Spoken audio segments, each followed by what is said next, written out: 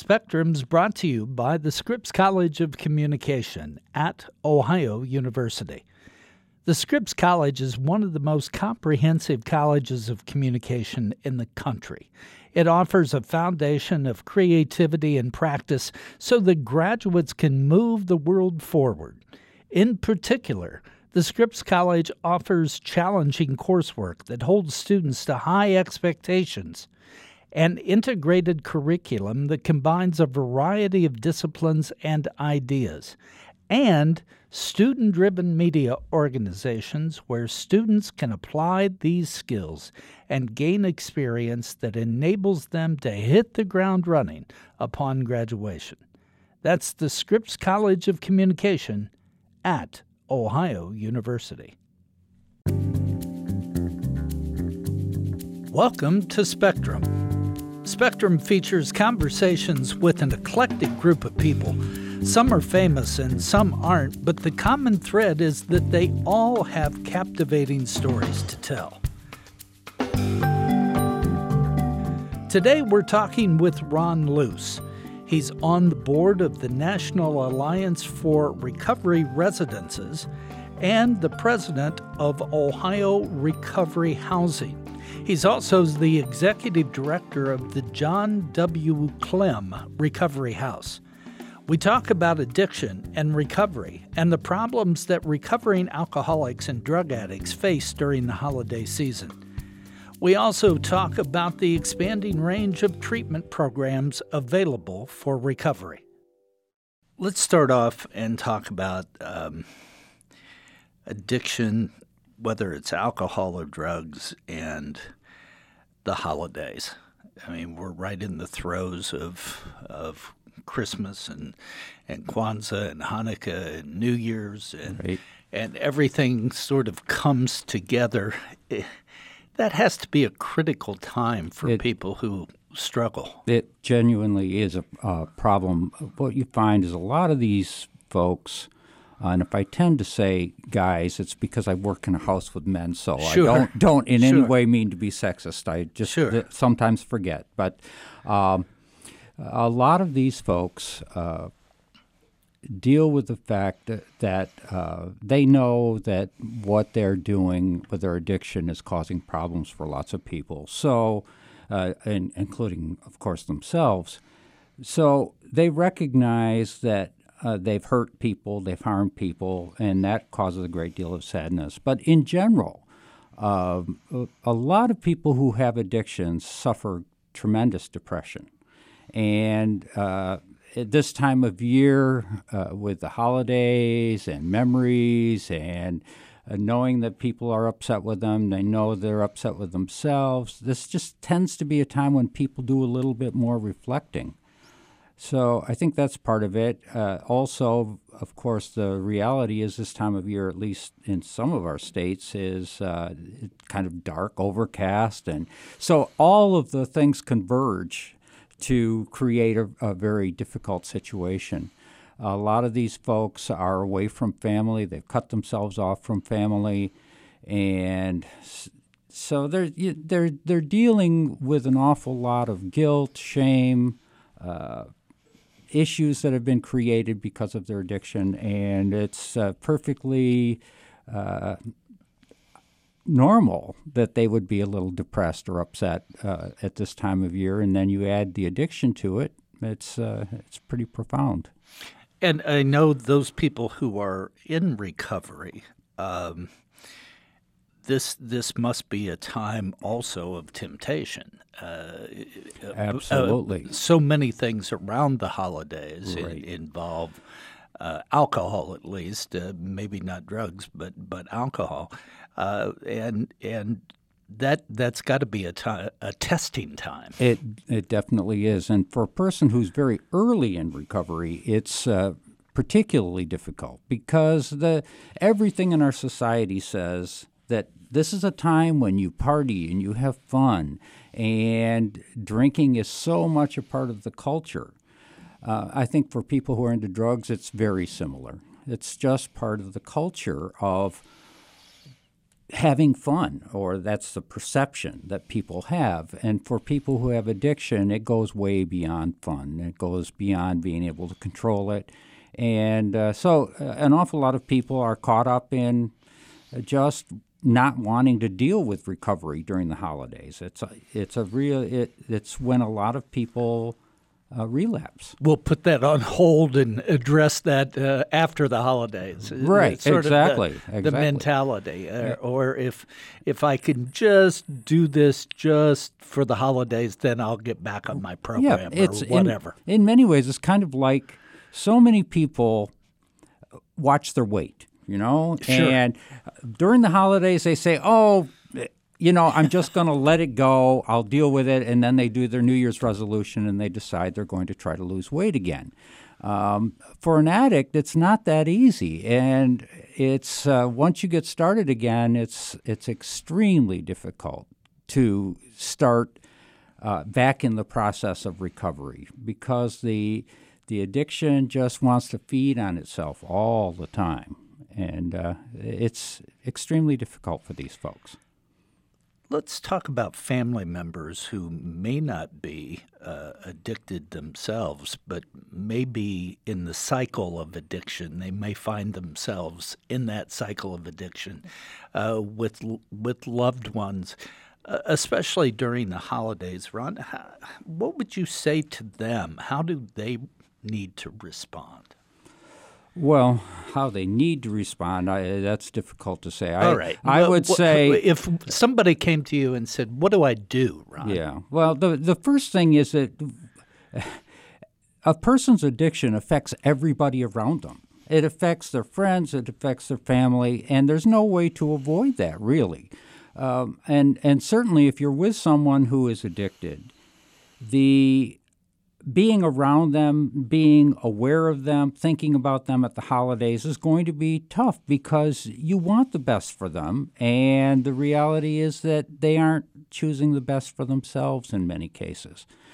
So I think one of the things, I get a lot of parents of some of the men that I deal with who call, and they're very upset about their children, and many of these children are grown people, but they're very upset about them. And one of the things I have to keep reminding them is that you can't fix this. It's not yours to fix. The individual who is addicted has to make a decision that he or she wants to change. So that's the first thing. You can't fix it. I think the first thing that I would encourage people to do is just remember that this is a human being who has the potential to be a wonderful human being. So many of these folks are tremendous people when you get them off the drugs. They can't help who they are at this point. Once they're addicted, it so controls their lives that they just can't make good decisions. And I think it's unrealistic to think that you can fix it. I think all you can do is support them, love them, not enable them. And if they at any point get out of control, to make it clear that you are not going to tolerate that. And that's the tough thing at the holidays, is to say to somebody, you can't be here. Isolation, you talked about that, and isolation and loneliness sort of go hand in glove with addiction, at least from people that I've seen Many, yes. over my career. And the more addicted they get, often they get the more isolated they become, and that can become dangerous. Absolutely. During any time, but especially during the holiday period, where we're all supposed to be family, hearth, and kin, right? Yeah. Well, I think we all have this image of what is supposed to be like at the holidays, and people who are addicted have those same kinds of things. Many of them have that sense of this is the holidays. I'm supposed to be with family. I'm supposed to be in this loving, wonderful relationship, and I'm not. And so that feeds guilt and shame and all those kinds of things.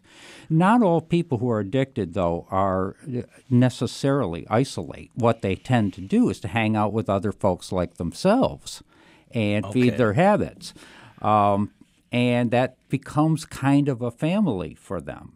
Kind of a sick one, but it becomes what they have because everybody needs people. I didn't say that grammatically correctly, but people need people. Sure. At any rate, I think when I've seen an awful lot of people who do isolate, and the reality is that when they isolate, the depression feeds on itself if they are depressive types. The depression feeds on itself, and they enter into that dark place of guilt and shame and self-loathing and all of that sort of thing. And it's a time of year when you see many suicides because a lot of these folks don't believe they're ever going to be able to change or that their lives are ever going to get better. It's a very, very sad situation. I mean, this happens year-round, but it's particularly strong, I think, during the holidays for those people who have that kind of mentality of the holidays are special. Anybody who has a problem, it seems, whatever the problem, whether it's a health problem, a financial problem, a drug or alcohol problem, it all seems to get exacerbated this time of year. And we all tend to think of this as such a happy, wonderful time.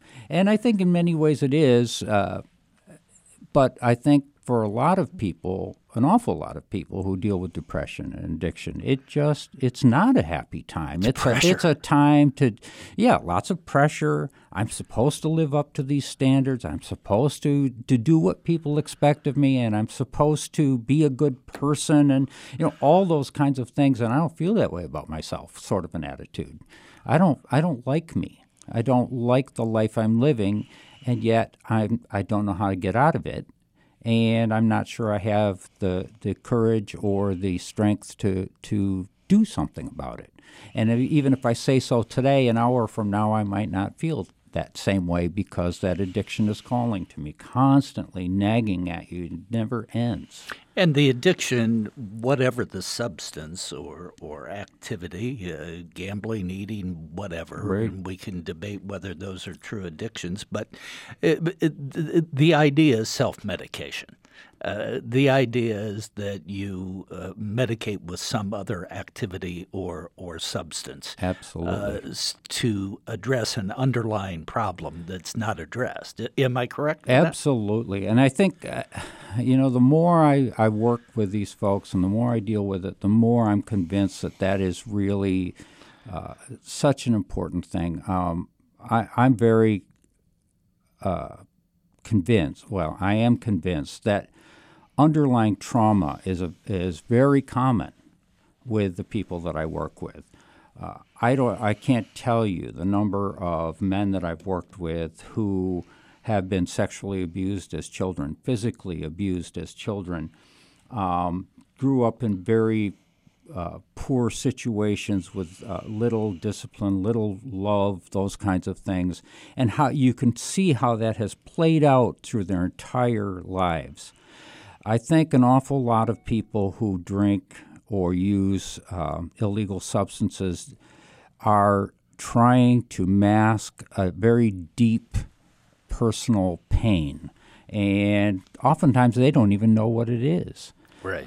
Particularly if it's childhood trauma. Right. But they are in pain. And when they finally get some opportunity to begin to deal with that, along with the addiction, I think it's much more likely that they're going to get well. You were talking about relapse, and I think one of the frustrating things for family members, or I saw it from the judicial perspective, and you see it from other perspectives, is dealing with relapse, and how one copes with the person who is relapsed. Right. How you want to help them yet not enable them. Right. That's a fine line for the non-addicted person Exactly. to walk, is it not? Absolutely. And I think those people who have never dealt with an addiction really don't understand how powerful that drive is. And for many people, it never goes away. They just learn how to cope with it. It's right there on your shoulder. Absolutely. It's constant. It's one whisper away in your ear. Exactly. And all it takes is a weak moment. But the reality is that most people who have addictions relapse. It's just part of the process. And those people who condemn people for a relapse really make it harder for that person to come back. It's really important. If a person relapses, yes, that's a sad thing, and we wish it didn't happen. But being angry with the person and challenging that person and making that person feel even worse than he or she probably already does is not very helpful. The ideal thing is to be supportive, encouraging, and get right back onto the path. That's a critical thing. I think a lot of people don't understand that I think statistically 2 to 5 relapses are very common before a person begins to really get his or her life under control and stay on that path. If they can stay on that path for 5 or more years, the chances are pretty good that they're likely to stay on that. Not always, but their chances get better. But during that first 5 years, it's very common for people to relapse, and it doesn't mean it's a failure. It can mean it's an opportunity for that person to recognize their weaknesses, recognize where they need stronger coping mechanisms, and get back on and do even better next time around. We still, as a society, I don't care how much we talk about rehab and addictive services for people with addictions, we still, under all of that, consider it a moral failure. Absolutely. Somehow. Yeah. We haven't got beyond yes. that. No, obviously it's a disease, right, and it's been documented Absolutely. to be such, but don't we as a society and as loved ones and as friends still have that feeling? Well, all you have to do is watch much TV. and you see how people are projected as human beings based on an addiction. The stigma is still the derelict, the loser, the no account, the person who's never going to amount to anything. Those are the kinds of images that we have fed to us all the time. And the reality is an awful lot of very fine people have had addictions and can come back and be very successful with their lives. I think the other thing is that people think when they think of the word addict, they tend to picture people who are unclean, laying out on a park bench, no money, drinking wine out of a bottle with a paper bag wrapped around it. Those images are just, yes, there are some people like that, but they're just totally unrealistic. There are lots of people who have addictions who are living wonderful, who've had addictions, who are living wonderful, fulfilling lives and doing lots of great things. There are lots of very famous people who had addictions. We can start talking about movie stars, and right. You can talk about Robin Williams and Philip Seymour Hoffman and Judy Garland, and Frank Sinatra was quite a drunk. Sure. The list goes on and on and on. Our images don't really fit with reality. And we've got to get past that. We'll be back after this message.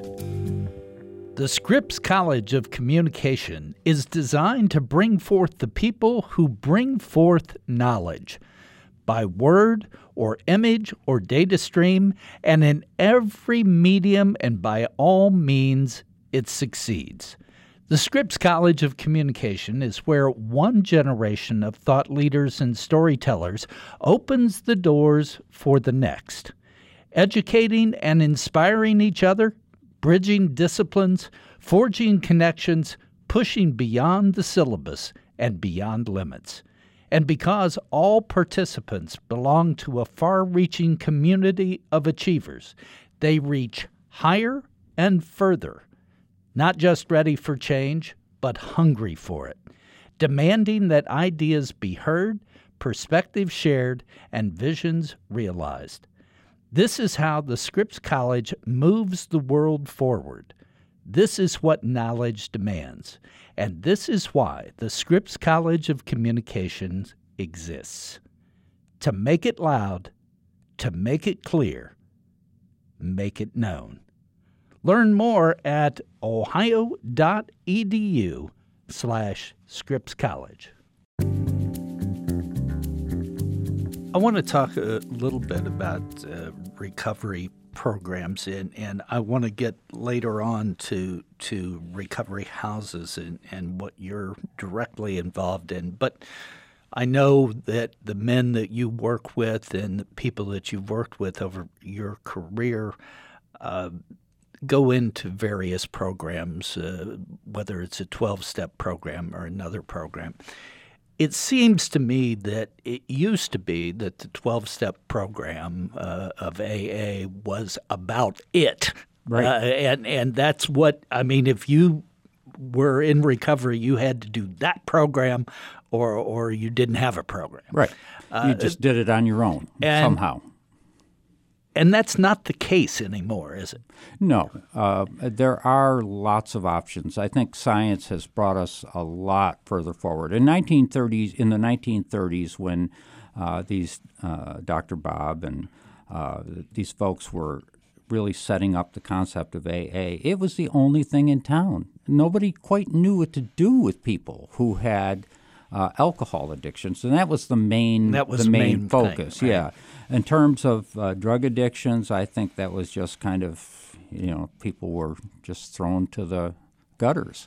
But when that started, it was a great concept. The idea that if you bring people together, you talk honestly and openly about what's going on with you, and you find ways to cope, you find something to believe in other than your drinking in that particular case, that people can get better. And it focused on this sense of community.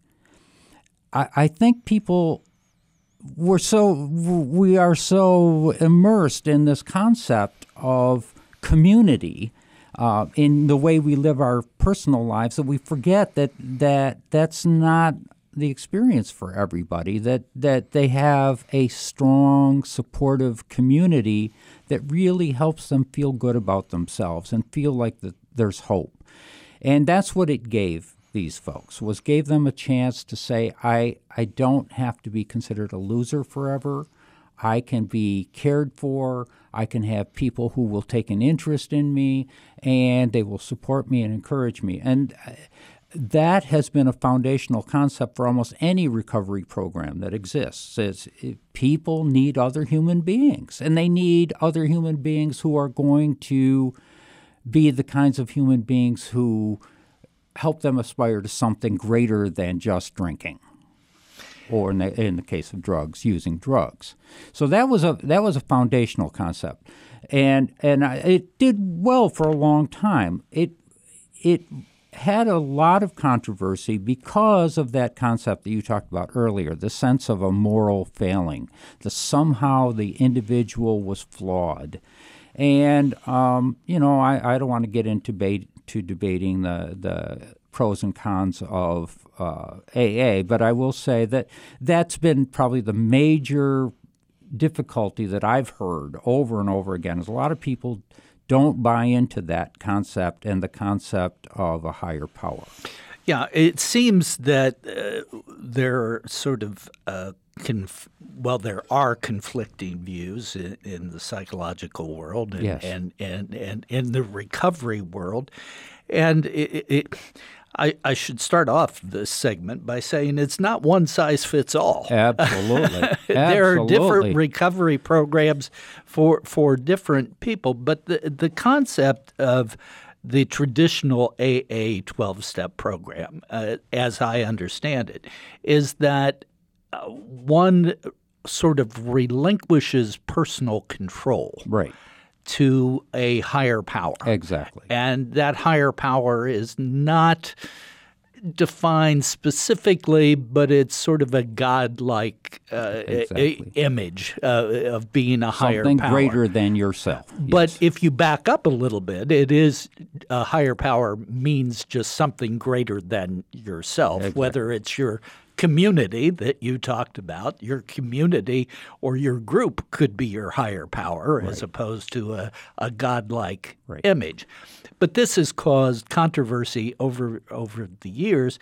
And part of the controversy is although it's meshed in the religious part of it, it is really the idea of giving up control. Exactly. That to recover, one has to give up control.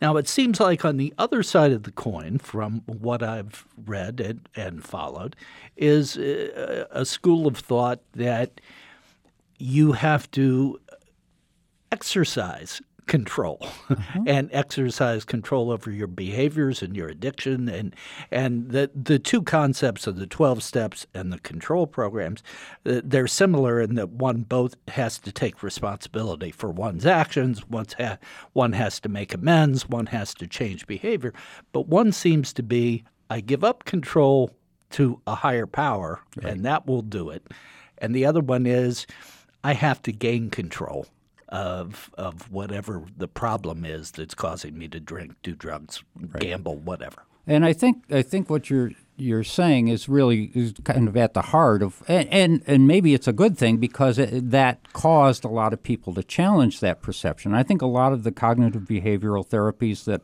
psychologists use really say essentially you can change. You have the power to change.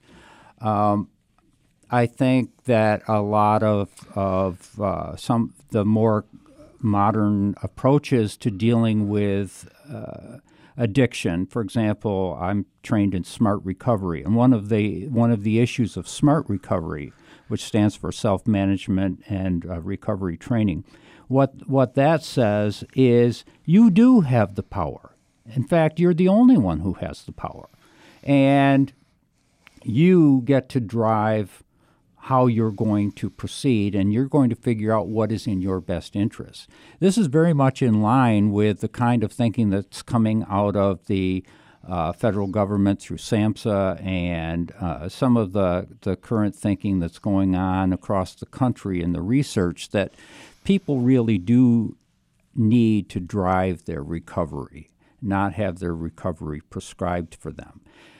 AA is a wonderful thing, and it works very, very well for some people. The key word there is some. Right. And for others, it doesn't work. And those folks need something else. And that's where all these other things started coming into play. There's also a very big push right now for medicated assisted treatment, MAT. And medicated assisted treatment, we're recognizing that a lot of people can get well if we can deal with their symptoms, if we can help them get past the urges. Vivitrol right now is working extremely well for people on heroin. Suboxone has worked well. Suboxone has problems because of its ability to be misused, et cetera, and we could talk about that if you wish. But methadone has been a proven treatment for some people. Cognitive behavioral therapy works very well for some people. Having some people live in a recovery house has worked very well for some people. Having some people working on an outpatient treatment with a lot of support services has worked very well for some people.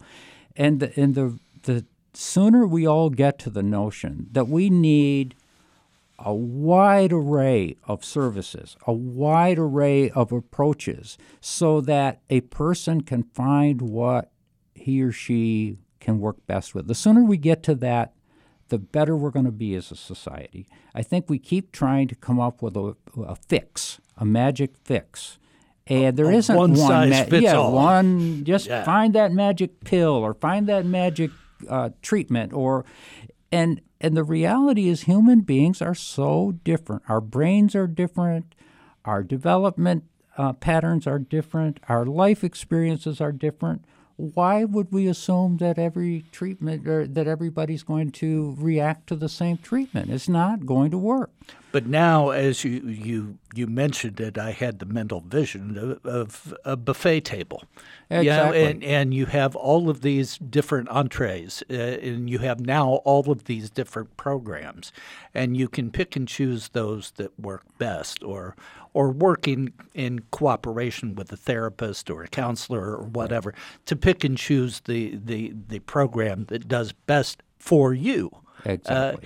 So if you're anti-12-step, if you think it's too religious and you say the heck with it, well, there's other options. Absolutely. You don't have to say, okay, now that's an excuse not to be in recovery. It really comes down to what's now called a recovery-oriented system of care. And what that means is the individual, they might not know how to make choices for themselves. We can't expect everybody to know all these things. But what they can do is have some input. And working with competent professionals, they can say, this is kind of who I am. I'm not into this whole religious thing, or I don't do drugs, or, whatever the case, to drugs in the sense of I don't want to do more drugs to overcome drugs. Right. So if you get to know that person, and you have a wide array of resources available to you, what you do is you try to just pull all these services together and kind of surround this person with doctors who understand recovery and make good decisions about helping them with their medical needs without feeding their habits, providing community resources to help them get their lives together so that they can make better living arrangements and be more satisfied in the way they live their lives. You pull together recovery systems, treatments, housing, rehab, detox, whatever is needed for that person to have the greatest likelihood of coming out the other side of this as a whole healthy person. It's expensive and it's difficult and it's time-consuming. Americans are not real good with things that take a long time. Right. You cannot fix a person who is addicted in a week or a month or even 6 months or a year. It takes a long time. Yes, we can get them sober in a week. We can get them treatment in 3 to 6 weeks. We can get them into a recovery house for 6 months or a year. But this is a lifetime thing that person has to deal with. And that rubs a lot of people the wrong way. And there are all sorts of political issues around that. But when you see some of these people turn their lives around and you see they become tax-paying, productive citizens, when you see that they take care of their children, that they become involved in their communities, it's worth every penny. And the costs of not dealing with it are far higher as far as I'm concerned. I want to talk just a bit, if we could, Ron, about what you do. You're executive director of the John W. Clem Recovery House in Athens, Ohio. But you're also president of the Ohio Recovery Housing Group. You're on the national board. Recovery houses, talk about those a little bit, how they fit into this buffet table of help. Well, I really am glad you said it that way, because I think we're only beginning to come to the point where society as a whole is recognizing that we are part of that continuum of care. We are recovery houses are a very important tool and are a very important part of the continuum of care for many people. And what it really does is it serves, they go anywhere from rehabs to just houses where people live who are in recovery and they share a house. And there are some that are very structured. We have essentially 4 levels of recovery houses. I don't want to bore your listeners with all of that, but the reality is it can provide an important transition between the person first getting sober and developing the life skills and confidence and ability that they need to then go back out into their communities, go back to their families, go back to their lives if that's what they wish to do. It provides them with essentially, here are the basic components: a safe, home-like environment. Home-like is very critical in the way that we perceive it in the Ohio Recovery Housing and in the National Alliance for Recovery Residences. What we're saying is we want to provide a social model in which these folks get care, they're cared about, they learn how to live effectively without drugs and alcohol. They become a member of a family of sorts. They learn how to take responsibility for themselves and each other. They encourage each other. They support each other. They learn how to get back to a place, if they ever were there, or find how to get along with other human beings in a very positive environment versus some of the environments that they have come out of. So that, in a nutshell, is what recovery housing should be about, in our opinion. Unfortunately, for many, many years, recovery housing has had this blight of people, anybody, here in Ohio, for example, anybody can open a recovery house. All you have to do is say, pay me some money and I'll give you a bed. Well, that's not a recovery house. That's a bed. That's a rooming house. It's a rooming house. And in fact, many of the places that were referred to as recovery houses were in fact nothing more than what I refer to as flop houses. They were not healthy, they were not productive, and they gave recovery housing a very bad name. A year or so ago, there was an article, maybe a couple of articles about recovery housing in New York City, and it was very ugly. People were just abusing these people, taking their money and giving them nothing in return except a bed. We at Ohio Recovery Housing, which is an affiliate of the National Alliance of Recovery Residences, set about the task of establishing very powerful standards that we say all good recovery houses should meet. And those standards deal with the level of caring, the kind of environment, cleanliness, making sure that neighbors were in on all of this, that people in recovery houses were good neighbors, that anybody who ran a recovery house that was certified by the Ohio Recovery Housing Organization met high-quality standards for excellence in the ways that they operate, that they understood the basics of effective recovery based on science and what we can know, and that anybody who went to one of our certified recovery houses was going to be safe and well cared for. And we do not allow anybody to become a member unless we have gone through their documentation and gone out inspected their homes and make sure that this is the kind of place that we can put our stamp of approval on and be proud of. We also have mechanisms in place. If somebody doesn't meet those standards, they cannot stay a member. The state of Ohio has done a phenomenal job, in my opinion, of supporting this model and has put some money behind it. And the reality is that you can no longer get a state grant in Ohio for recovery housing unless you meet our standards. You don't necessarily have to be a member of our organization, but you have to meet our standards. And that's a good thing. The national organization, I'm working on a committee for standards for the national organization, and the standards are becoming more and more stringent. And the goal isn't to make a lot of paperwork and difficulty for people who want to open recovery houses, but to ensure that the people who get in those recovery houses are safe and well cared for. Because they're still so vulnerable. They're absolutely vulnerable, and they believe anything that they want so desperately to get well that all you have to do is say, "We'll take good care of you. You'll be well in a period of time." Well, when you start projecting time frames, you're in real trouble to begin with. But they don't know that. And if the house looks nice from the outside or something, they go, "Oh, okay, this must be a good deal." But they could be with people who really give them very bad information.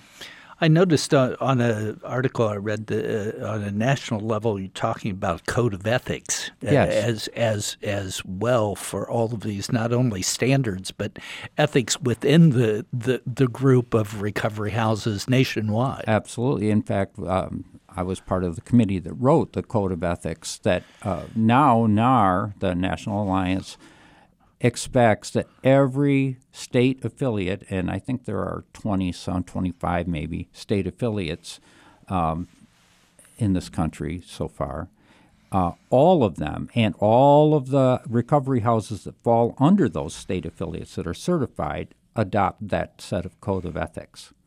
And so that the idea there again is we want to help people feel comfortable that when they go into a certified house, certified by NAR or ORH in our case here in Ohio, that is a place they can count on. I think that we're now in a point with society, especially with the opiate epidemic that we're going through, and as well as the continuation of alcohol as a problem, that a lot of people are despairing and thinking that there is no hope. Yet on an individual basis and on a societal basis, you deal with this every day. Are you still hopeful? I am hopeful, particularly for individuals. I see so many people on a daily basis who make it. I know it can happen for some people. I also see many people for whom they have given up hope and they're unable to get past it. And I continue to hope for them that there will come a day when they truly are able to make that transition. In terms of the larger societal issues, I think I continue to be hopeful. That's because that's who I want to be. But I think there are lots of serious issues that we as a country have to deal with. And I think if people can't find meaningful work, if people don't have social networks that they can fall back on in times of trouble, if families can't afford to live their lives in meaningful ways and they can't support each other because of their life circumstances, we have some very, very serious problems. By the same token, I believe that we can solve a lot of the problems that we have. And I think that there are a lot of people who understand that this is much bigger than just coming up with a CARA Act or something like that. It's bigger than coming up with medically assisted treatment. We have to have the infrastructure in this country that says that people matter and that we want to support people, and we've got to create hope by the ways that we set up our society. And not only at the jobs and that level, but you were a guardian ad litem for Still a am, period, yes. And still are. We have to, it seems to me, address issues in the home. Absolutely. And issues of child neglect and child abuse, because if a child's abused, that's sort of a gift that keeps on giving throughout their life, as you mentioned earlier. Yeah. We have got to intervene in the lives of children much earlier. By intervene, I don't mean removing them necessarily from their families. What I do mean, though, is when we see children in trouble, we can't just turn our heads and walk away and wait until it becomes a big enough issue that Children's Services gets involved. Children are affected by everything they see and hear. This notion that children are totally resilient and they aren't aware of the bad stuff in the world is ridiculous. Children are much more conscious of what's going on in their lives. If their parents are fighting because of finances, if they're fighting because one of them or both of them is using drugs, if they are hurting each other, if they are living in poverty and they can't even afford food, children are aware of all of that stuff, and it is having an impact on them. We all know that there are lots of ugly things that go on in the world, and children who are exposed to that are much more likely. In fact, the statistical data is just astounding. The more trauma a child experiences, exponentially, the numbers grow in terms of their potential for becoming drug addicts or alcoholics or committing crimes or being the victims of crime, rape, violence, whatever. We've got to be involved, and it costs money, and a lot of people don't like hearing that. Well, all of this costs money, and yes. all of this is a societal issue that it Absolutely. seems that if we don't place some resources behind, the problem's going to just keep growing and growing. It's the old expression: you can pay now or you can pay later. It's which do you prefer to do? That chain has to be broken. Absolutely. Ron, thank you so much for coming in and talking with me. Well, I really you. appreciate it. It's been a pleasure.